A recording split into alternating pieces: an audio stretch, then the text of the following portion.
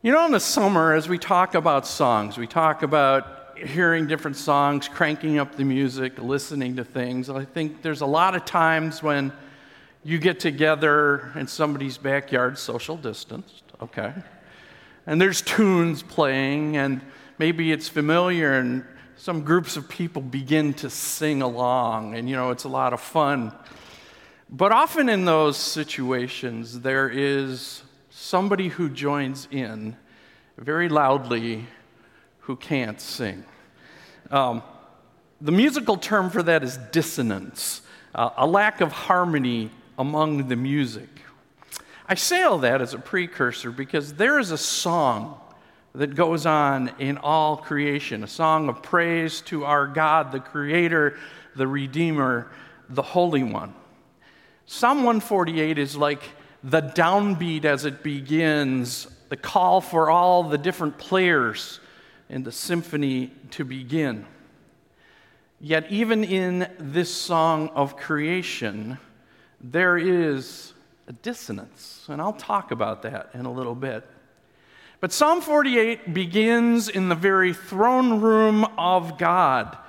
And from there, it cascades down through all creation. Each group of creation called to join in this piece of music that builds to a crescendo of praise to God. It starts in the highest heavens and moves from there as the call goes out to God's messengers, His angels, those who do His bidding. It goes from there then to the created heavenly bodies, the sun and the moon, and then to the earth, and we see the earth being called out, and the earth's vast majority, which is water, and it calls out creatures in there. It moves to the earth's atmospheric things of lightning and hail and snow, clouds, and winds, and then finally moves to the surface of the earth and those things that are biggest, to hills and mountains and trees. It goes from there then down to those dwelling on the surface of the creation, from strength to meekness, of wild animals and then to domestic and to small and to birds. And then finally the call goes out to humans. And the call is from the lofty, those who are nobles and kings and princes, to the low, to the very populace that lives upon the planet. And then finally the call goes out to God's redeemed, to His church. It is an invitation to all to praise Yahweh, the Lord, to join in this song. And yet in the midst of this, there is one group that is out of tune, one group that fails to join the invitation. Can you guess which one it is? It's us, yes. Only mankind is willing to ignore the call and to give praise to the creation over the Creator, to do their own thing, to sing their own song. There were two men that were walking down the street one day, and they walked by a window of a taxidermist. As they looked at the different displays that were there, they noticed there was an owl not in the window but off on a perch, and they began to look at that owl, and neither liked the way that owl kind of sat on that perch. They thought that its feathers just didn't seem like whoever had done it would put them in the right proportion. The wings were too big for the body. The feet were not quite right in the way they sat. They agreed whoever did this did a very poor job. And at that moment, the owl turned its head and opened its eyes. It was alive, and it looked at them. But isn't that true of us, of mankind? That everything else in creation gives glory to its Creator, that sees the mark and the hand of the artist on it, except one, us. I want to look at this psalm. I want to break down the various pieces of the orchestra as we come upon them, as that cascade goes, and read those verses to you in depth and talk about them. Verse 1 and 2. Praise the Lord. Praise the Lord from the heavens. Praise Him in the heights above. Praise him, all his angels. Praise him, all his heavenly hosts. You know, there is that phrase in there, the highest heavens. We need to think about that. The ancients' view of the heavens was what we would call threefold. They looked at the heavens this way. There was the first heavens, and maybe you remember in 2 Corinthians, Paul kind of alludes to this when he says, I remember a man who was caught up into the third heaven, and we wonder about that. The first heaven is what we see outside on a clear day, not today, the blue sky. That was what they would call the first heaven. The second heaven was the nighttime sky with the stars. And then the third heaven was the dwelling of God. And so the highest heaven is that place, the dwelling of God. And it starts there as that call goes out from that throne room, from the dwelling of God, first to those messengers of light, his servants who do his will. The very thing we pray in the Lord's Prayer, that we pray would happen on earth. Your will be done on earth as it is in heaven, because it is done by his messengers who join in this song. Verse 3 moves us on, and it says, praise him, sun and moon. Praise him, all you shining stars. You know, I'm sure modern science would laugh at us that we believe in calling out the astronomical bodies to give praise when they view them simply as planets that came about from a big bang. But it is God who has created these. In Genesis, he spoke these into being. He set them in motion in their seasons, in their courses, in their purpose. And he keeps them and sustains them. And they do what they do for him alone. They exist by him, through him, and for him. Do we hear when we gaze upon these things that they give forth a song of praise because of their existence to their Creator? Or do we just sing our own tune? Verse 4 through 6 moves on as it goes, praise him, ye heavens and waters above the sky. Let them praise the name of the Lord, for at his command they were created, and he established them forever and ever. He issued a decree that will never pass away. Remember that threefold view of the heavens, and the ancients believed that somewhere in that blue sky where the clouds formed and brought down water from earth, that it produced the rain. But think of that phrase in there, that they will never pass away. You know, in Genesis 8, God made a promise to mankind after the flood. He said this, as long as the earth endures, seed time and harvest, cold and heat, summer and winter, day and night will never cease. Do we praise him for that? Do we praise him for the seasons changing? Or when it's winter, do we say, I wish it was warm again? And when it's warm, do we say, I wish it was a little colder? No, so often we just see it as nature happening, and we miss the song, and we miss the promise, and we sing out of tune because we sing to ourselves. Verse 7 goes on, praise the Lord from the earth, you great sea creatures and all ocean depths, lightning and hail, snow and clouds, stormy winds that do his bidding. You mountains and all hills, fruit trees and all cedars, wind, wild animals and cattle, small creatures and flying birds, finally now from the atmosphere down to the earth.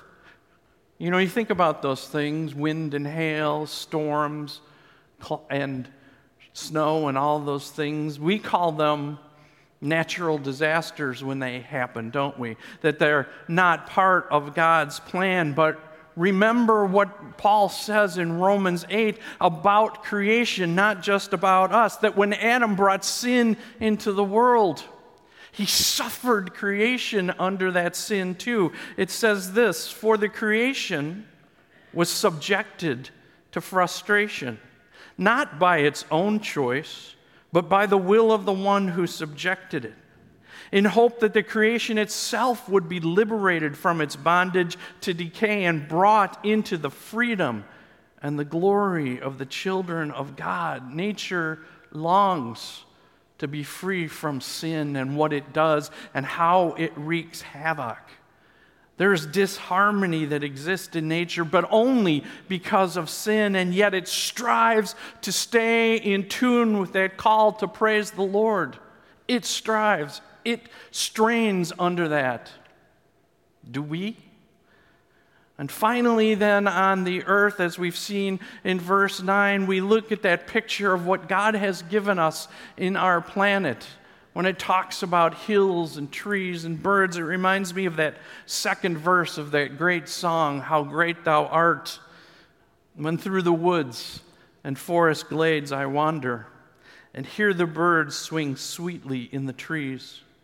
When I look down from lofty mountain grandeur, and hear the brook and feel the gentle breeze. And then the chorus. Then sings my soul, how great thou art. And then finally in this psalm, the call goes out from all those things that have joined in the orchestra and lent their voices. The call goes out to us in verse 11. Kings of the earth and all nations, you princes and all rulers, young men and women, old men and children, let them praise the name of the Lord, for his name alone is exalted. His splendor is above the earth and the heavens. And he has raised up for his people a horn, the praise of all his faithful servants of Israel, the people close to his heart. Praise the Lord. Everything joins in that song because of his name. All created to praise him, all give praise, as I said before, except the one that's out of tune, us.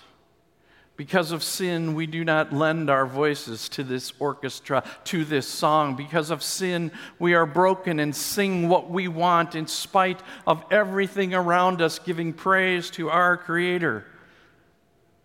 But verse 14 tells us there is hope. That God alone can bring us back into tune with creation. That phrase, he has raised up for his people a horn. And this is a gift to us from God, to his church. It's Jesus, our Redeemer. Our sin blinds us to the song of praise in all creation, and we are out of tune, but Christ brings us back and puts into our mouths a new song. A song of the redeemed, a song that we may join in. And it is the song of praise that goes on in heaven forever and ever. That song of the redeemed that centers around the throne of God, that centers around a person and centers around Jesus. In the book of Revelation, chapter 5, we see these words. And they sang a new song, saying, you are worthy to take the scroll and to open its seals, because you were slain, and with your blood you purchased for God persons from every tribe and language and people and nations. You have made them to be a kingdom and priests to serve our God, and they will reign on the earth. And then I looked and heard the voice of many angels, numbering thousands upon thousands and 10,000 times 10,000. They encircled the throne and the living creatures and the elders, and in a loud voice they were saying. They were saying words. We have the lyrics, but we don't yet know the tune as we come upon that song. I had hoped to play for you what one man had done, George Frederick Handel, as he they're saying I can play this. George Frederick Handel tried to capture these words that I want you to hear.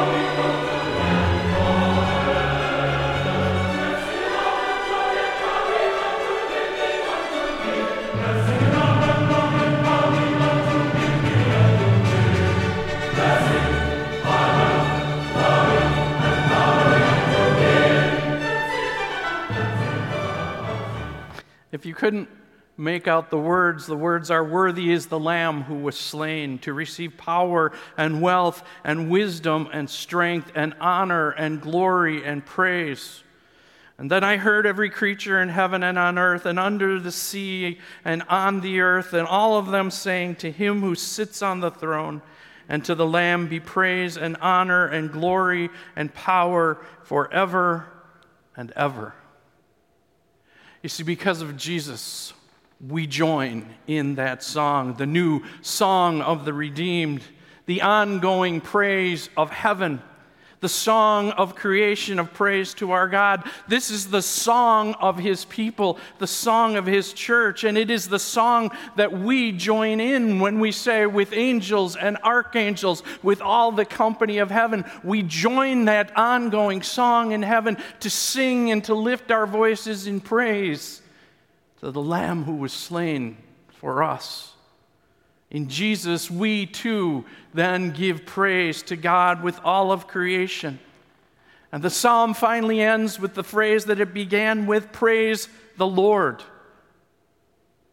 A phrase that may be on our lips always because of Jesus. Because of Jesus slain for us, we too in our lives can praise the Lord because of his Spirit, because of his word, because of his gifts, because of our forgiveness that brings us back into creation, that freedom of the children of God that Paul talks about.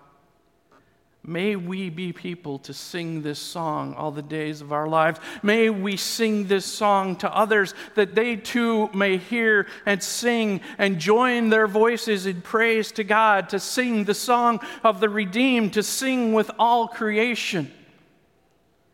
The last verse in chapter 5 of Revelation simply says this, "And the 4 living creatures said, Amen, and the elders fell down and worshiped."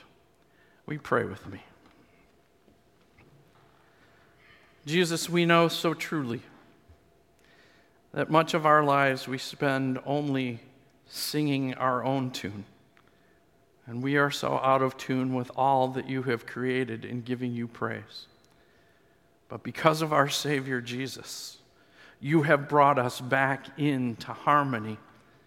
And may the blood that he shed to redeem us, may his glorious resurrection, may the freedom he won for us at such a price, move in us to raise our voices in a voice of praise and thanksgiving, to give you honor and praise and glory and blessing forever and ever. Amen.